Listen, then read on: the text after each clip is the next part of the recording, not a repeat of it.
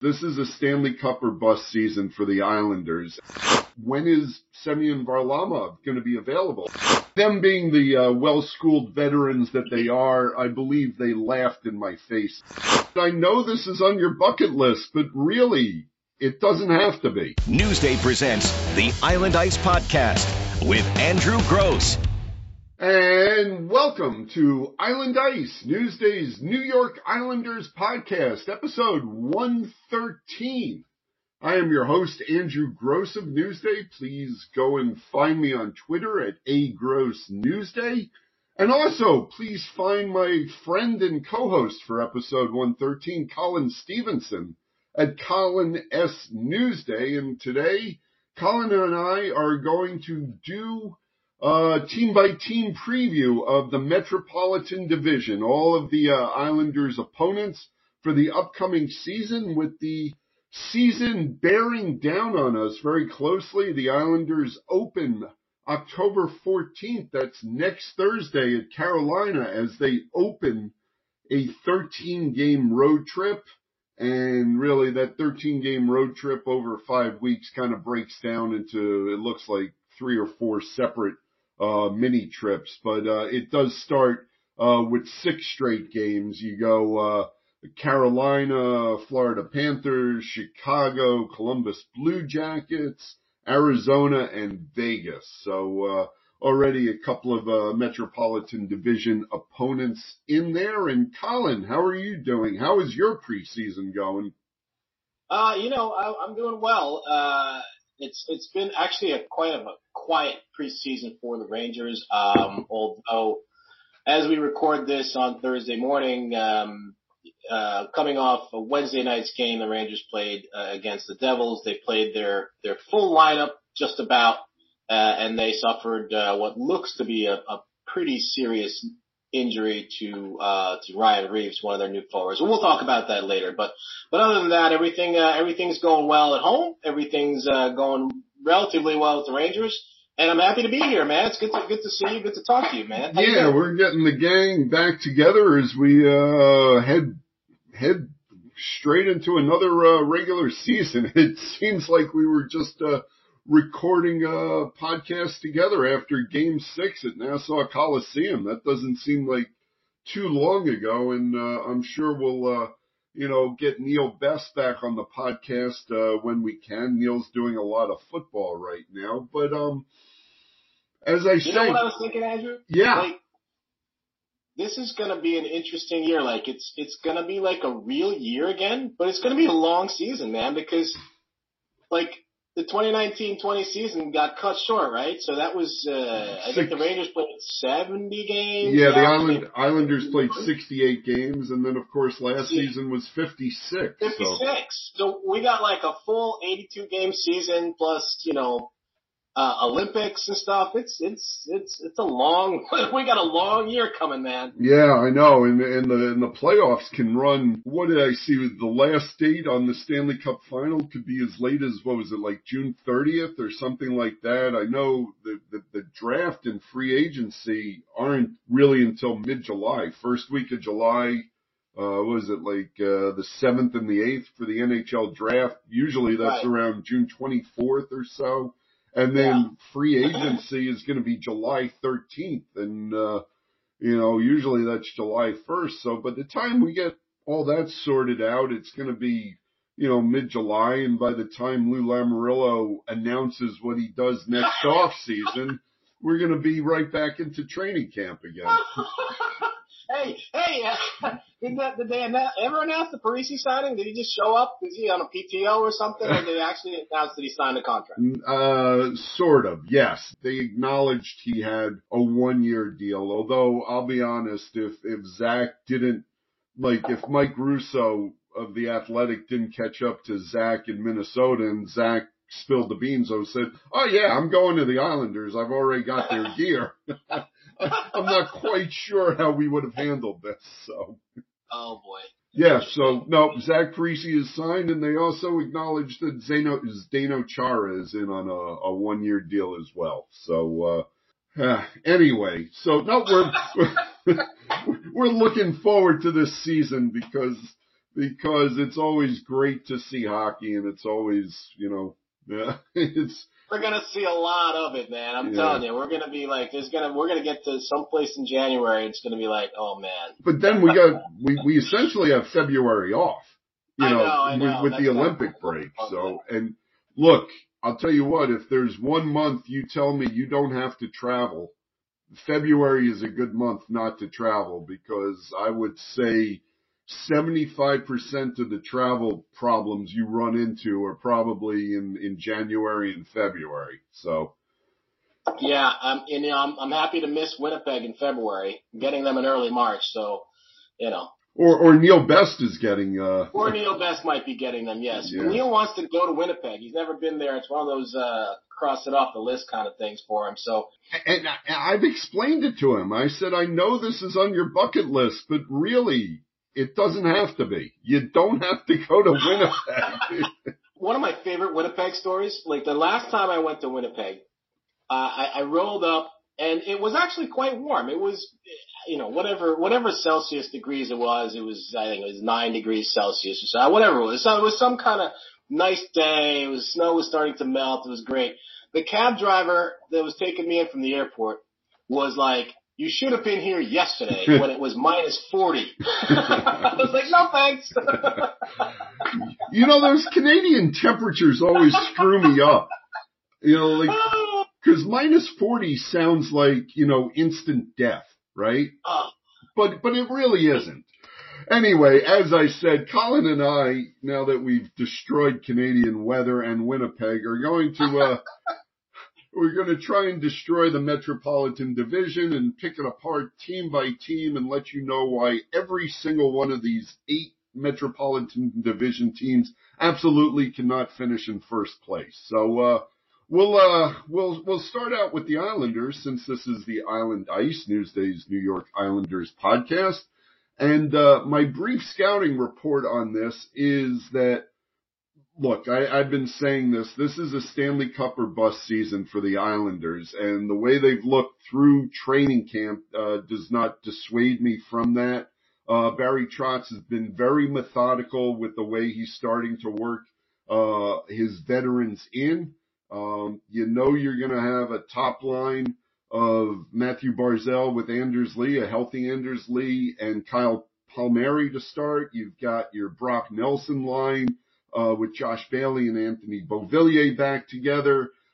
Gigi Pajot will be there, and he'll be with Zach Parise. And then the question is who's on right wing. And I would have to say, even though Barry Trotz is saying Oliver Wahlstrom hasn't had the best training camp and maybe Kiefer Bellows has looked a little good, I would still say that Oliver Wahlstrom is probably still the favorite to be there.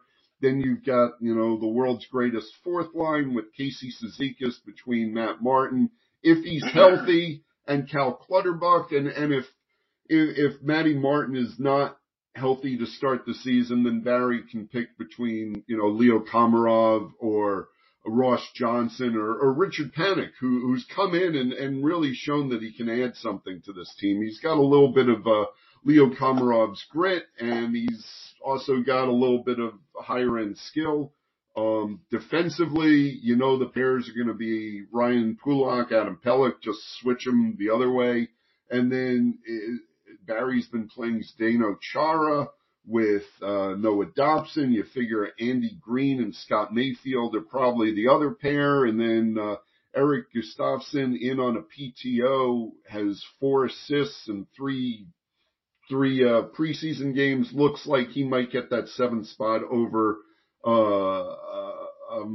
Thomas Hickey. Sebastian Aho has been praised for having a really good camp. We'll see whether the Islanders keep 13 forwards and 8 defensemen, or 14 and 7. I think, as I said on the last episode, this 13-game road trip to start, or at least the 6 games to start, might influence them, whether they keep 13 and 8 or 14 or 7. The big question mark, really, besides when Matt Martin's going to be back, and he's skating with the group, and it does seem like if he doesn't start the season, he should be available fairly soon after the start of the season. The big question really is when is Semyon Varlamov going to be available? Yeah. He is not. When is that going to happen? Well, he's not practiced with the team, and the other day Barry, really for the first time articulated the fact that it's looking doubtful that he'll be ready for the season opener. He's not going to play. He's definitely not going to play at all in the preseason. He hasn't begun skating with his teammates, although he has begun skating on his own. But Barry says he's not worried because you got Ilya Sorokin here, and Sorokin's going to carry the load to start the season. And we've seen Sorokin do that through the playoffs. Early, Varley got games 2 and 3 against the Penguins, and then Barry switched back to Sorokin to regain the momentum in that series before going back to Varlamov for good against the Bruins. But very confident that Sorokin can carry the load here. But really, if there's an Achilles heel here, injuries are always an Achilles heel, not to be punny about it. But if Semyon Varlamov really, if this nagging soreness, whatever it is, does really linger into the season, then that may be something that really slows the Islanders' march here. But honestly, looking at the Islanders and looking at the other teams, I would say based on the way Lou's constructed this lineup, and, Lou better be right about this because he's made the Islanders into, if not the oldest team in the NHL, probably, one of the 2 or 3 oldest teams. You bring in Zach Parise at 37 and Zdeno Chara at 44. This is a win now, win right now proposition for this team. So Lou better be right, given that it's a Stanley Cup or bust season here. You are right there. They have to be the oldest team in the league. They were the oldest team in the league last year, weren't they? At some point. And you have a 44-year-old guy and a 37-year-old guy that joined your team. But that said, I don't see any signs necessarily of them slowing down. Although the Varlamov injury is something that will bear watching. You learn over time, Andrew. You and I both know this, to be skeptical of teams when they try and downplay injuries, because they almost always do. Oh, absolutely, yeah. And so when they tell you they have no concern about Varlamov, it has to be, believe it when you see it kind of thing. So that'll be the thing. And I do think Sorokin, from what we saw last season and from what we saw in the playoffs, is ready and will be willing to, or not willing, but will be able to handle a load if he has to. So that's a good thing. But when you're counting on 2 guys and you only have one of them, that is something to worry about. Yeah, and Corey Schneider, the Devils' former one netminder, who's really, his career, being a number 1 goalie was really derailed by hip injuries and a series of injuries, and he's mainly been an AHL goalie. Although last season he was on the Islanders taxi squad, but he never logged a minute last season. So it's been a while since Corey has had regular NHL time. I don't know that he's going to get regular NHL time even with Varlamov, injured if Varley's not ready to start the season. But at some point you figure, Trotz might have to throw Corey in there for an NHL game, if Varley is really out longer term. And, I guess, as much respect as I have for Corey Schneider, having covered him with the Devils, as good a person as he is, and how everyone is rooting for him to kind of get his career back on track, it's kind of you got to show me you can do it, because it's really been up and down for Corey in the NHL since he started suffering those injuries. Now he shut out the Flyers the other night 3-0, made 24 saves, and Barry was pretty blunt after the game, saying that he really needed to see that out of Corey because his first couple of appearances weren't up to the standards that he was expecting. So, right. A little blunt. But again, like I said, taking all that into account, I see the Islanders as the favorite in this division. I think given the fact that they've been to back-to-back NHL Final Fours, you have to consider them the favorite. I tried getting Casey Cizikas and Kyle Palmieri to acknowledge, or I asked them whether the team sees themselves as the favorites in this division. And, how'd that work out for you? Yeah, them being the well-schooled veterans that they are, I believe they laughed in my face about that question. So anyway, that was the Islanders. Let's turn it over to Colin to hear a little bit about the Rangers as it relates to the Islanders in the Metropolitan. Well, so, we mentioned early on when we first started talking about the injury to Ryan Reeves in last night's preseason game, Wednesday night's preseason game. I don't know yet the extent of that and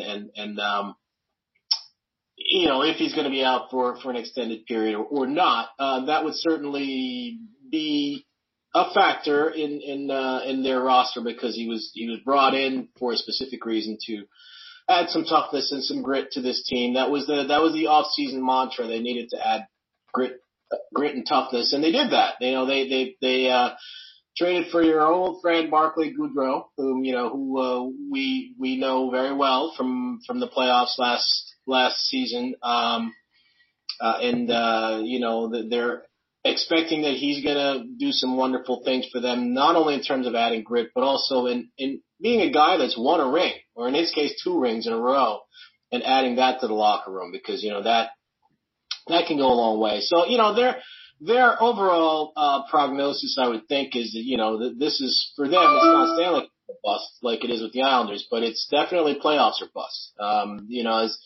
As people know, I mean, it's very famous now. In February of 2018, the management came up, put out a letter and sent it to the season ticket holders saying it was time for the team to rebuild. And I think, they earned a tremendous amount of goodwill from Ranger fans with that, because I think a lot of Ranger fans kind of felt the same way, or at least they understood it. They understood the logic of it.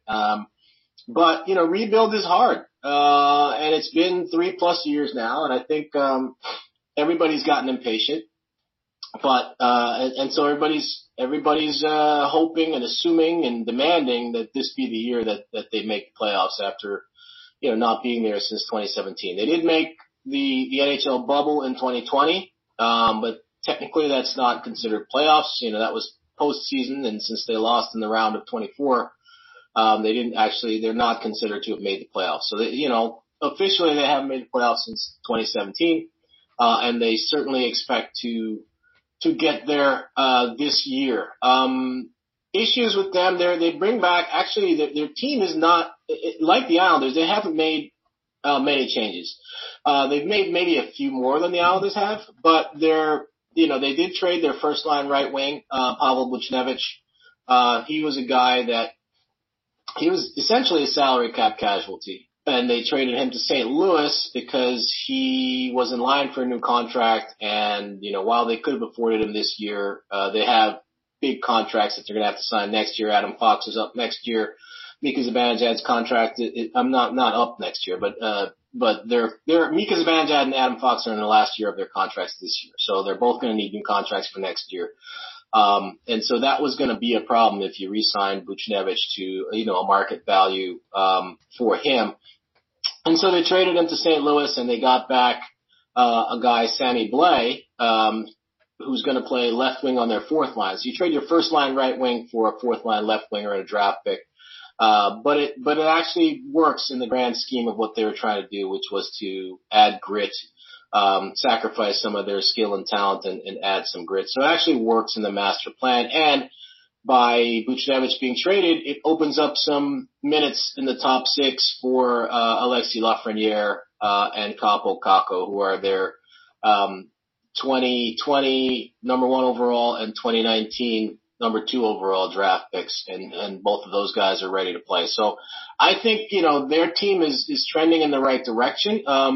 So outside of losing Buchnevich, out of their top 6, their team looks pretty similar to what it was last year. They still have Igor Shesterkin as their number 1 goalie. They still have Alexander Georgiev as their number 2 goalie.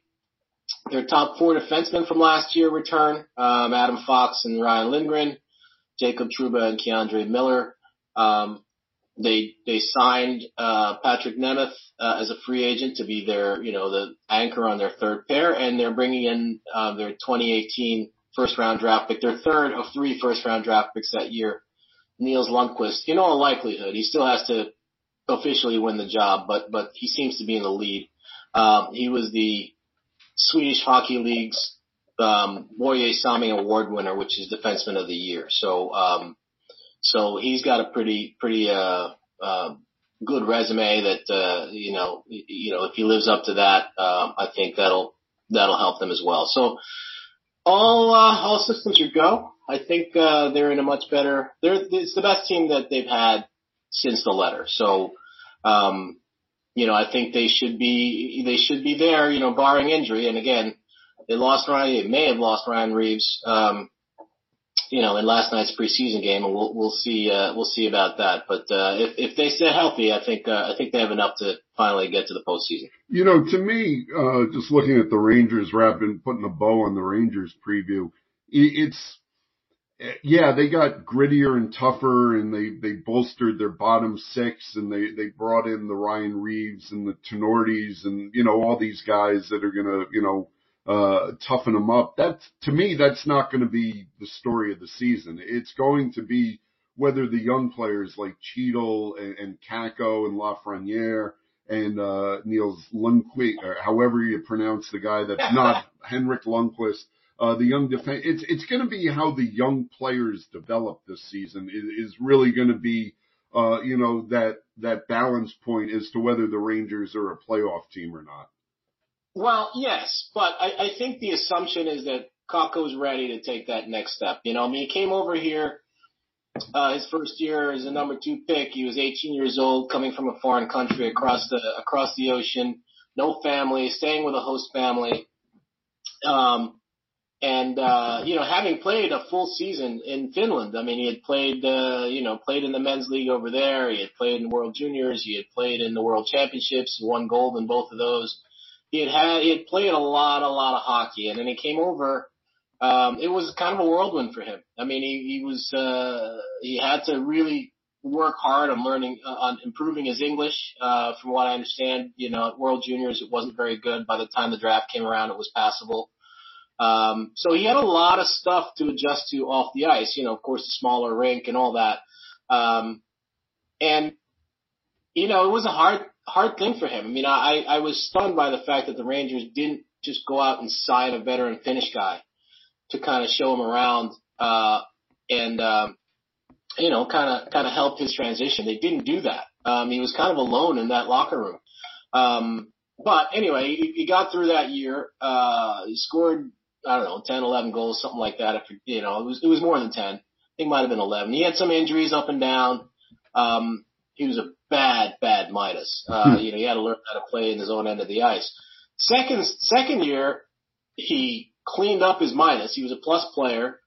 He was really good on that end. Didn't score as many goals as probably, people might have expected, but he was a much better player, two-way player. And now, third year, he comes back. He looks, he's gained some weight. And so far in preseason, he's been good. So I think the expectation is that he's going to break out this year.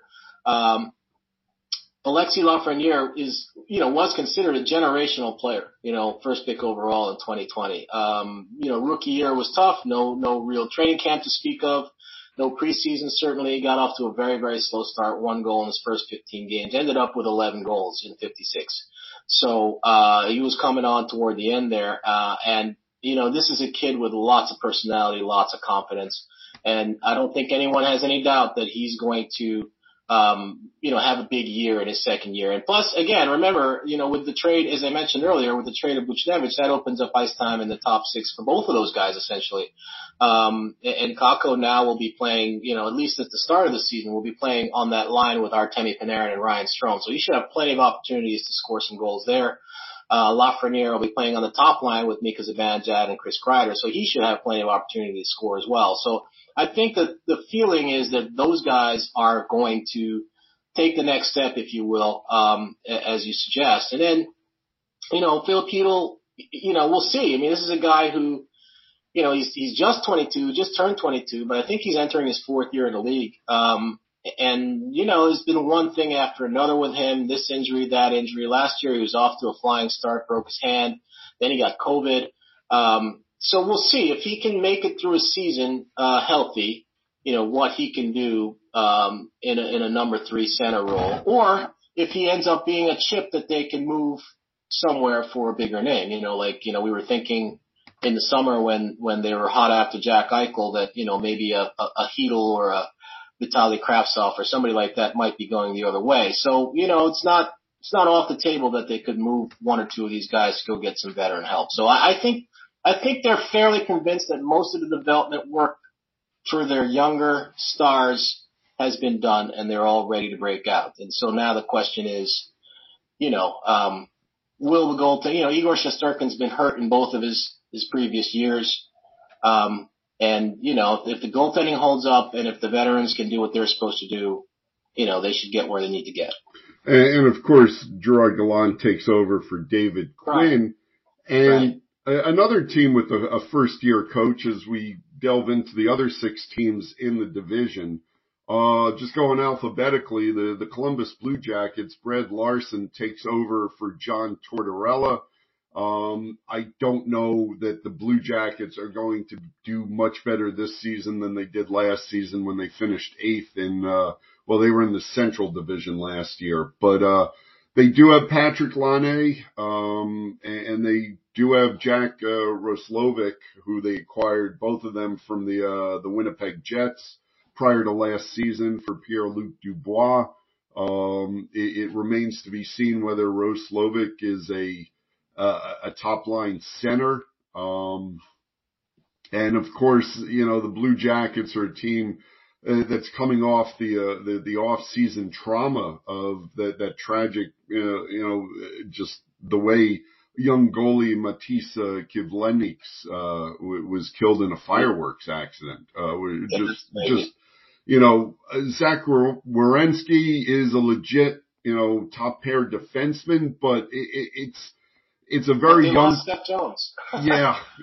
It's a very young team that probably does not have much more talent than it did last season. So, John Tortorella couldn't coax much out of him last season. I don't know how much more Brad Larson's getting out of him this season.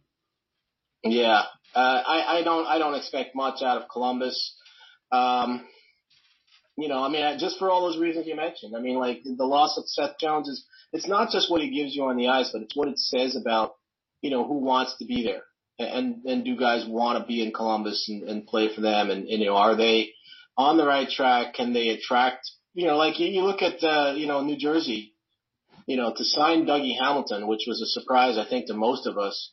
That's a spot where you've never expected free agents to want to go. And Dougie Hamilton went there. Well, who's going to Columbus, who has a choice. So, I don't know. Well, JD's going to Columbus. Well, he likes it. I think people, when they get there, they like it. It's a nice, livable city. Yeah, no, there's a great apartment complex right across the street from the arena that players stay at. Yeah, no, everyone who goes to Columbus, or I shouldn't say everyone, Artemi Panarin was not the biggest Columbus fan. And Seth Jones wanted to leave too. So, Yeah. So, but yeah, John Davidson, who goes back to Columbus after being ousted by the Rangers as president, he's got his hands full trying to get that franchise back to where he wants it to be. I think they're looking at, probably the same thing the Rangers were looking at, 2-3 seasons of really having to build this back up again.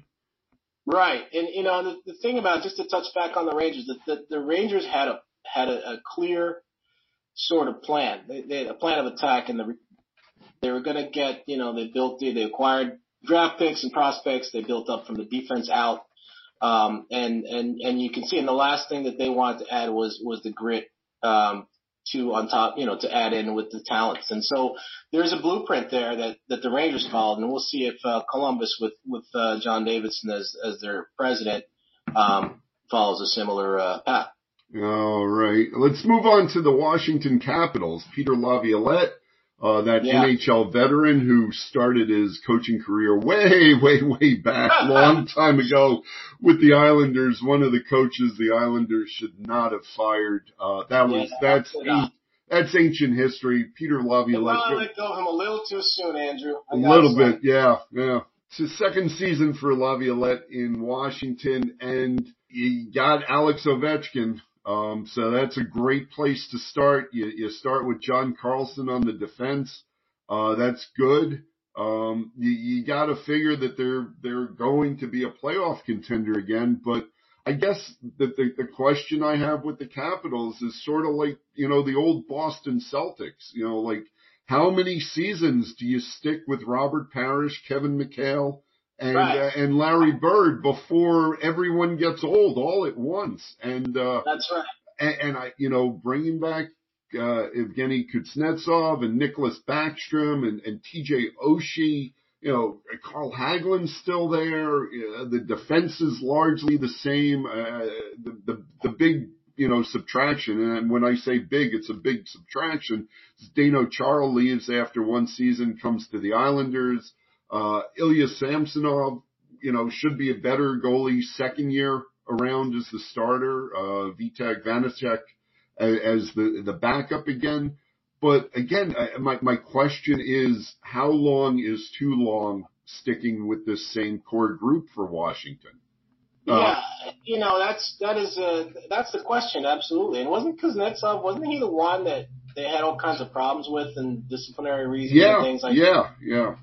So, I'm surprised that he's back. I don't know, long hard they tried to move him and whether that was not possible or what. But, as long as Alex Ovechkin is getting older, is getting a little long in the tooth, and yet he is still productive. He's still scoring goals at a phenomenal rate. So, all right, okay, you got that. But where's their youth? Where's their young stud that, that everybody can get excited about the way, you got excited about a Matthew Barzal when he broke in, and he's still a young guy, by the way. Where's that kid? Where's that kid on their roster? I don't see him. So you're right. I mean, that is the concern that you have. And then the other concern I have, quite frankly, is their goaltending good enough? Right. Yeah, sure. They'll win their share of games in the regular season. But do you trust those goalies and that defense to get you through a long playoff run? So I have my questions about them. Well, and also I guess if you mention the Capitals, you got to mention Tom Wilson, and I was trying not to do that. Yes, well, Tom Wilson is still there too. We'll see how many times. We'll see how many times he gets suspended this season, and the over/under is probably 2 on that, I would think. Although the NHL, I think he's probably going to be on his best behavior this season. Yeah, I've heard that so many times, and then he tries. Anyway, I mean. And then the NHL invariably goes light on him anyway. Yeah. So it's crazy. Yeah. It's crazy. Anyway, speaking of a team with the young players, almost the exact opposite of the Washington Capitals is the New Jersey Devils, the third team in the metropolitan area. And you have to think second season under Lindy Ruff, Jack Hughes continues to mature. Nico Hischier, their young captain, continues to improve. Like you said, they make a splash. They bring in Dougie Hamilton from the Carolina Hurricanes, who, spoiler, I had very high up on my Norris Trophy ballot. Had a wonderful season with the Hurricanes. A former first round pick, Michael McLeod, looks like he's finally gotten it and can contribute regularly at the NHL level, even if it's in a bottom 6 role. They've got defenseman Ty Smith. He's only 21. Jesper Boquist is still only 22.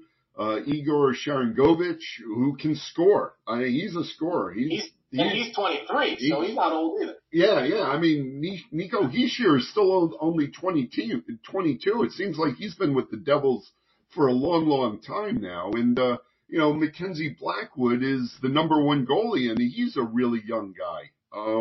So as you mentioned, Mackenzie Blackwood, I think there's where that's where I see an issue, right? Because right now he is something of a distraction, I think, because of his, we have to put this out there. I mean, his vaccination status, he's as we know, the Islanders are fully vaccinated, and as Lou Lamoriello said that they would be.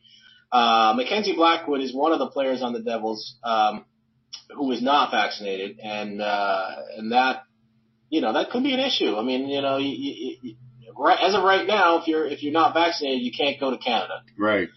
So, I talked to the Rangers just played the Devils, Wednesday night. So, I talked to a couple of people with the Devils, and most people seem to believe that, Blackwood will get vaccinated by the time they go to Canada for the first time, which is in early December. So, I suppose if that happens, then all will be well. But if it doesn't, and until it does, it's something of a distraction. I wonder if that's going to work against them.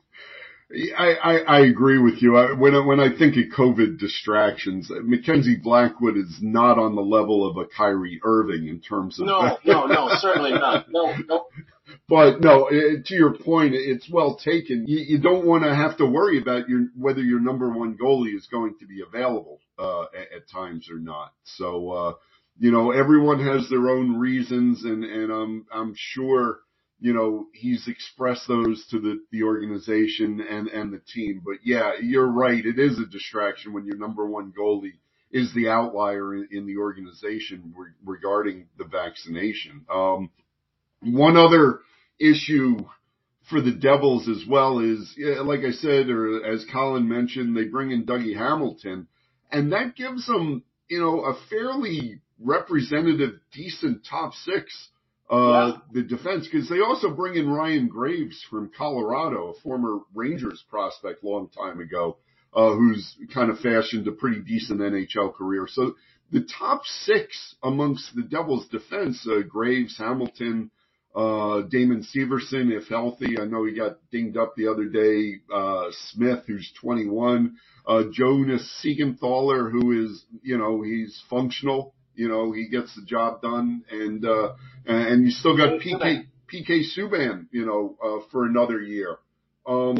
That's an okay top six. You can play games in the NHL with that top six. There is no defense depth in this organization, and if Damon Severson isn't ready to start the season, or if any of these guys, you figure at some point maybe PK Subban gets dinged up a little bit, that could be a real issue, is who's your seventh defenseman, never mind 8 and 9 in this organization.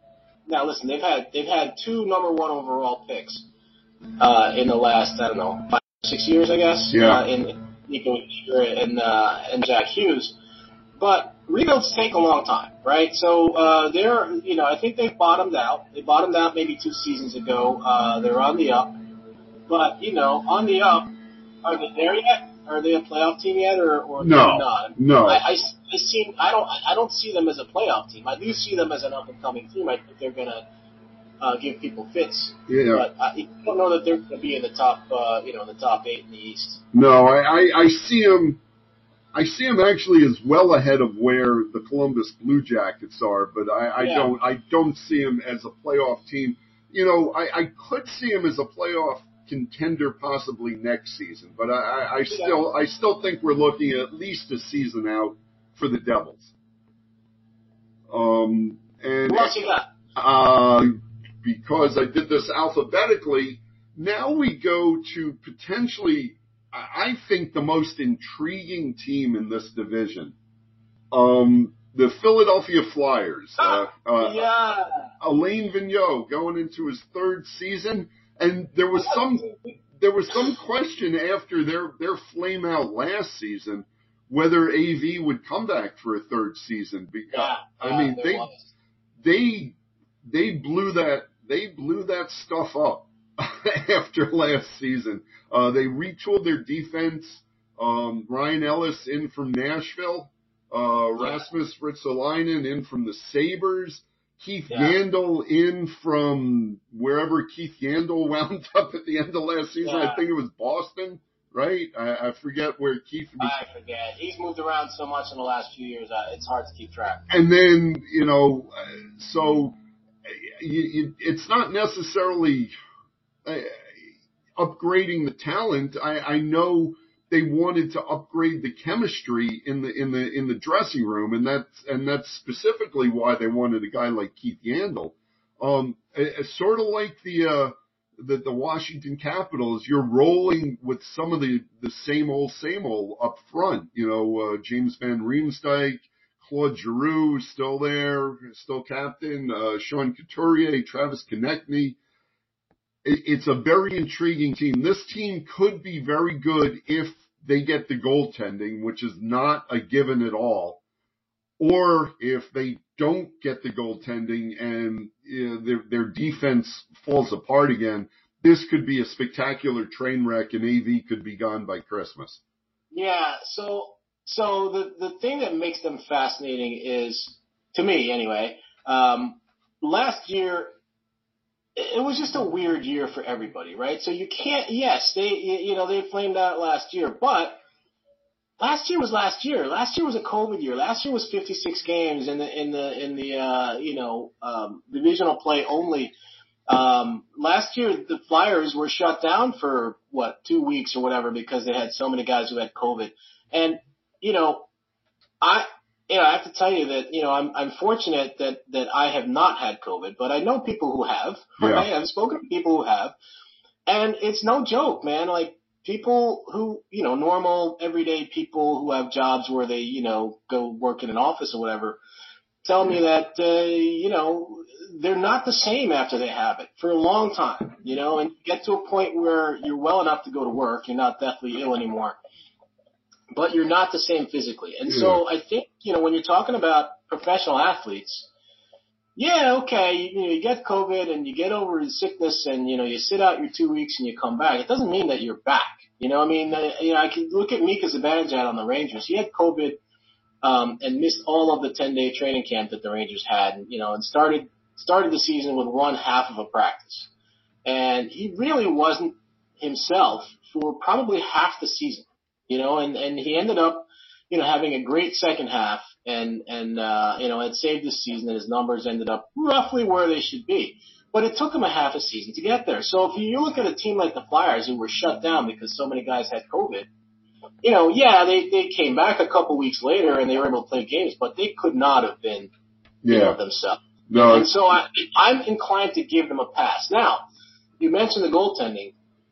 That's a real legit issue because, everybody was jumped on the bandwagon with Carter Hart being the next great thing.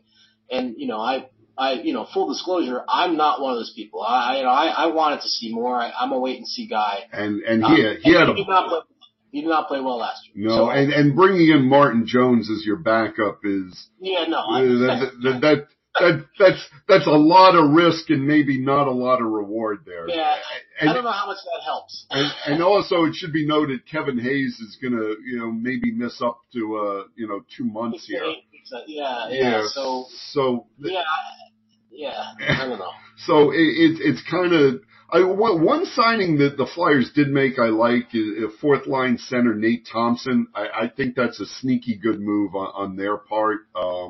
But again, this could go either really well or really, really badly in Philly. Yeah. And you know what? You know what? It'll be funny to us either way. So, next up, the Carolina Hurricanes. That's another intriguing team, I think. Yeah, and again, Rod Brind'Amour has proven as he goes into his fourth season to really be one of the NHL's, bright coaches. And he's had the Hurricanes consistently, strong and playoff contenders, was it Barry Trotz's first year, they sweep out the Islanders in the second round, but they really haven't, gotten past there. And let's start.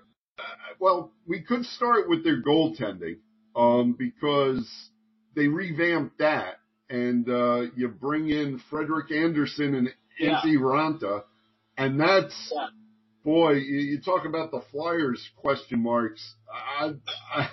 Andersen and Raanta, look, Andersen and Raanta are better than Carter Hart and Martin Jones, right? And they're better than whoever the Penguins have. Yes, but which we'll get to eventually. But Andersen and Raanta are not the most consistent duo. More so for Raanta because of health. You don't know whether you get more than 25 games out of Antti Raanta. So that's a question. And then of course losing Dougie Hamilton to the Devils is a big divot in the Hurricanes' defense. But they bring in Tony DeAngelo, and all is good. Nothing to worry about. All is well. Listen, I will say this about Tony DeAngelo, having covered him with the Rangers for a couple of years. The man can skate, and the man can. He's got amazing vision. He's got a great passing touch. He can run your power play. He will put up points. So he'll replace that part of what Dougie Hamilton gave you. What he can't do very well is handle business in his own end. Right? He's a one-way guy. And it doesn't mean he doesn't try. It doesn't, he's undersized. He's like 5'11", and he's got some bite to him. He's a little nasty. He's a little chippy. He talks stuff, and he does the best he can back there. But he's not a solid two-way guy. He's pretty much a one-way guy. So he'll replace what Dougie Hamilton may have produced offensively. I don't know that he's going to replace the defensive production of Hamilton. So it's a downgrade, but he's a bargain for them because the Rangers bought him out, and so the Hurricanes were able to get him at a bargain basement discount rate. And as you mentioned early on in this, that their coach is pretty good. Rod Brind'Amour has proven himself. He was a hot commodity last year. Remember last summer? Yeah. His contract was up, and everybody was sort of waiting, and he might have been a free agent coach, and he could have had options to go places. He's really good.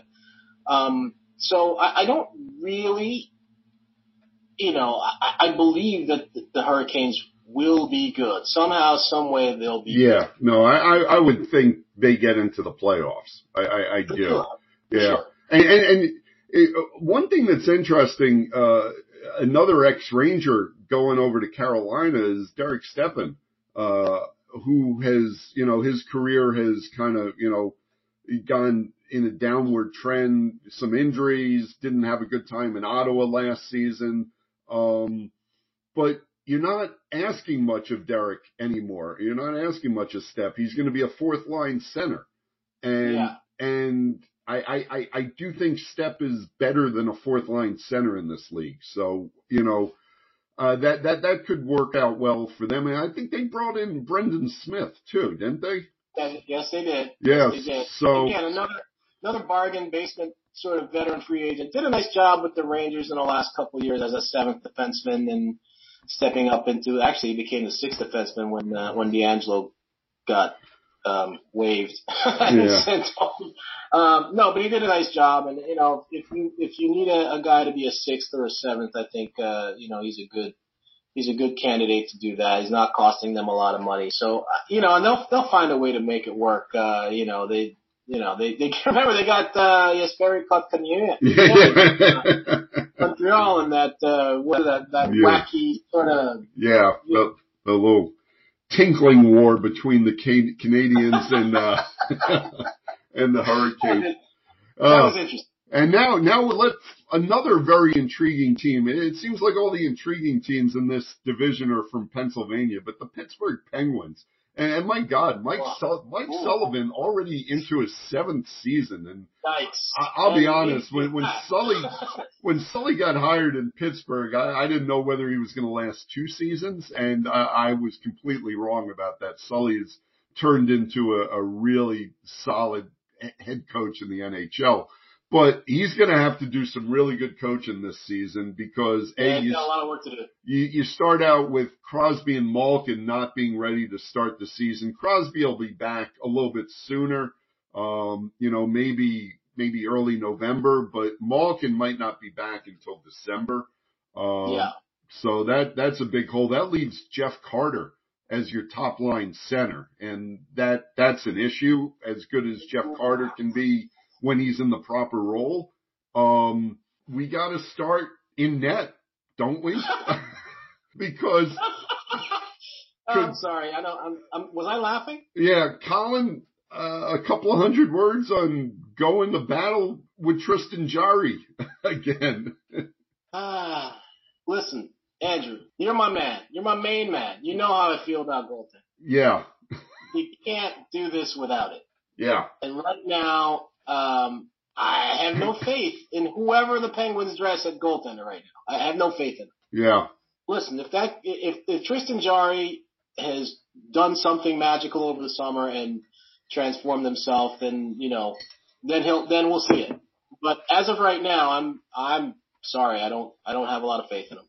No, and not much more in Casey DeSmith no. Although DeSmith, I think certainly had a little bit better numbers than Jarry did. But he was better than Jarry. But they think Jarry has the higher ceiling, so they want him to be the number one there.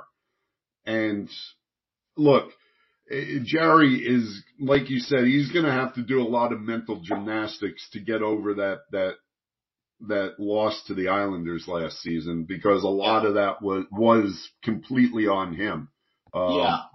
So, and it's not just he has to get over it. The teammates in front of him has to kind of forgive him for that, if you will, and regain trust in him. And I'm surprised, and I suppose you shouldn't be surprised necessarily, given what salary cap situations are and such. But I'm a little surprised that the Penguins didn't go out and try and upgrade that position and go get somebody, because there were lots of goaltenders out there. Yeah. And they could have made a move to get somebody, and didn't. Look, sometimes a guy just has to leave just because of the way it ended. And it's not, maybe, you think, all right, he could still be a good player. But he can't be a good player here, and that's what I would have done if I were Pittsburgh management. I would have said, you know what, Tristan Jarry could turn out to be a Hall of Fame goaltender, but it's probably not going to happen in Pittsburgh. And I would have looked to have moved on. So I'm a little surprised that they didn't. Yeah. I mean, there are some nice pieces. Some guys who can play like that. It's a good third line that maybe should be a fourth line of Zach Aston Reese, Teddy Bluger, and Brock McGinn. Brian Boyle's going to try and, get his NHL career going again after not playing last season. He'll be a fourth line center.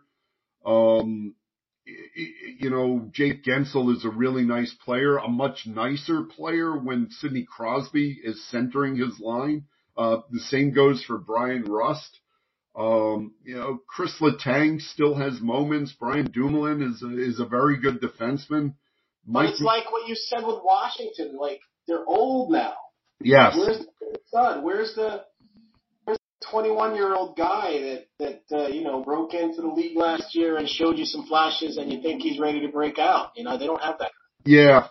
No, I agree. It's and especially, with Malkin and Crosby, they've these are the guys they're committed to, these two guys being the guys for them. And Sid, when healthy, he's still Sid, right? Malkin's dealt with a ton of injuries, and you wonder when he really takes that, he's on the other side of the hill type thing. And I just feel like when you're counting on Sid and Malkin at this point, this is what you're going to be dealing with. There's always going to be another injury right around the corner with these two. I don't know how much you can rely on them to be there in the playoffs for you. So as we've deconstructed that is, we've gone through all 8 teams in the Metropolitan Division. Who do you see as the 3 guaranteed playoff teams in this division at this point? So I would say Islanders, Washington, and Carolina. Ultimately, I think the Rangers are going to make the playoffs. Whether they're in the 3 and one of those other, whether Carolina's a wild card or whether Carolina's in there and the Rangers are a wild card, I think the Rangers will get in. But, in terms of the 3 best teams in the division, I would say Islanders, Washington, and Carolina for now.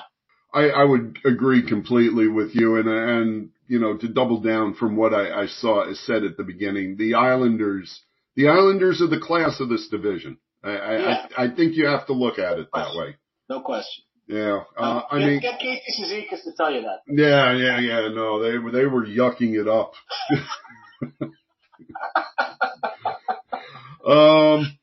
So I'll go with the Islanders, Caps, and Hurricanes as the 3 guaranteed playoff teams as well. I'm not convinced that whatever they're calling it now, was it the Atlantic Division, the other division in this conference? Look, if you tell me 5 playoff teams are coming out of the other division, I might not fight you on that. I think there could be 5 playoff teams out of the other division.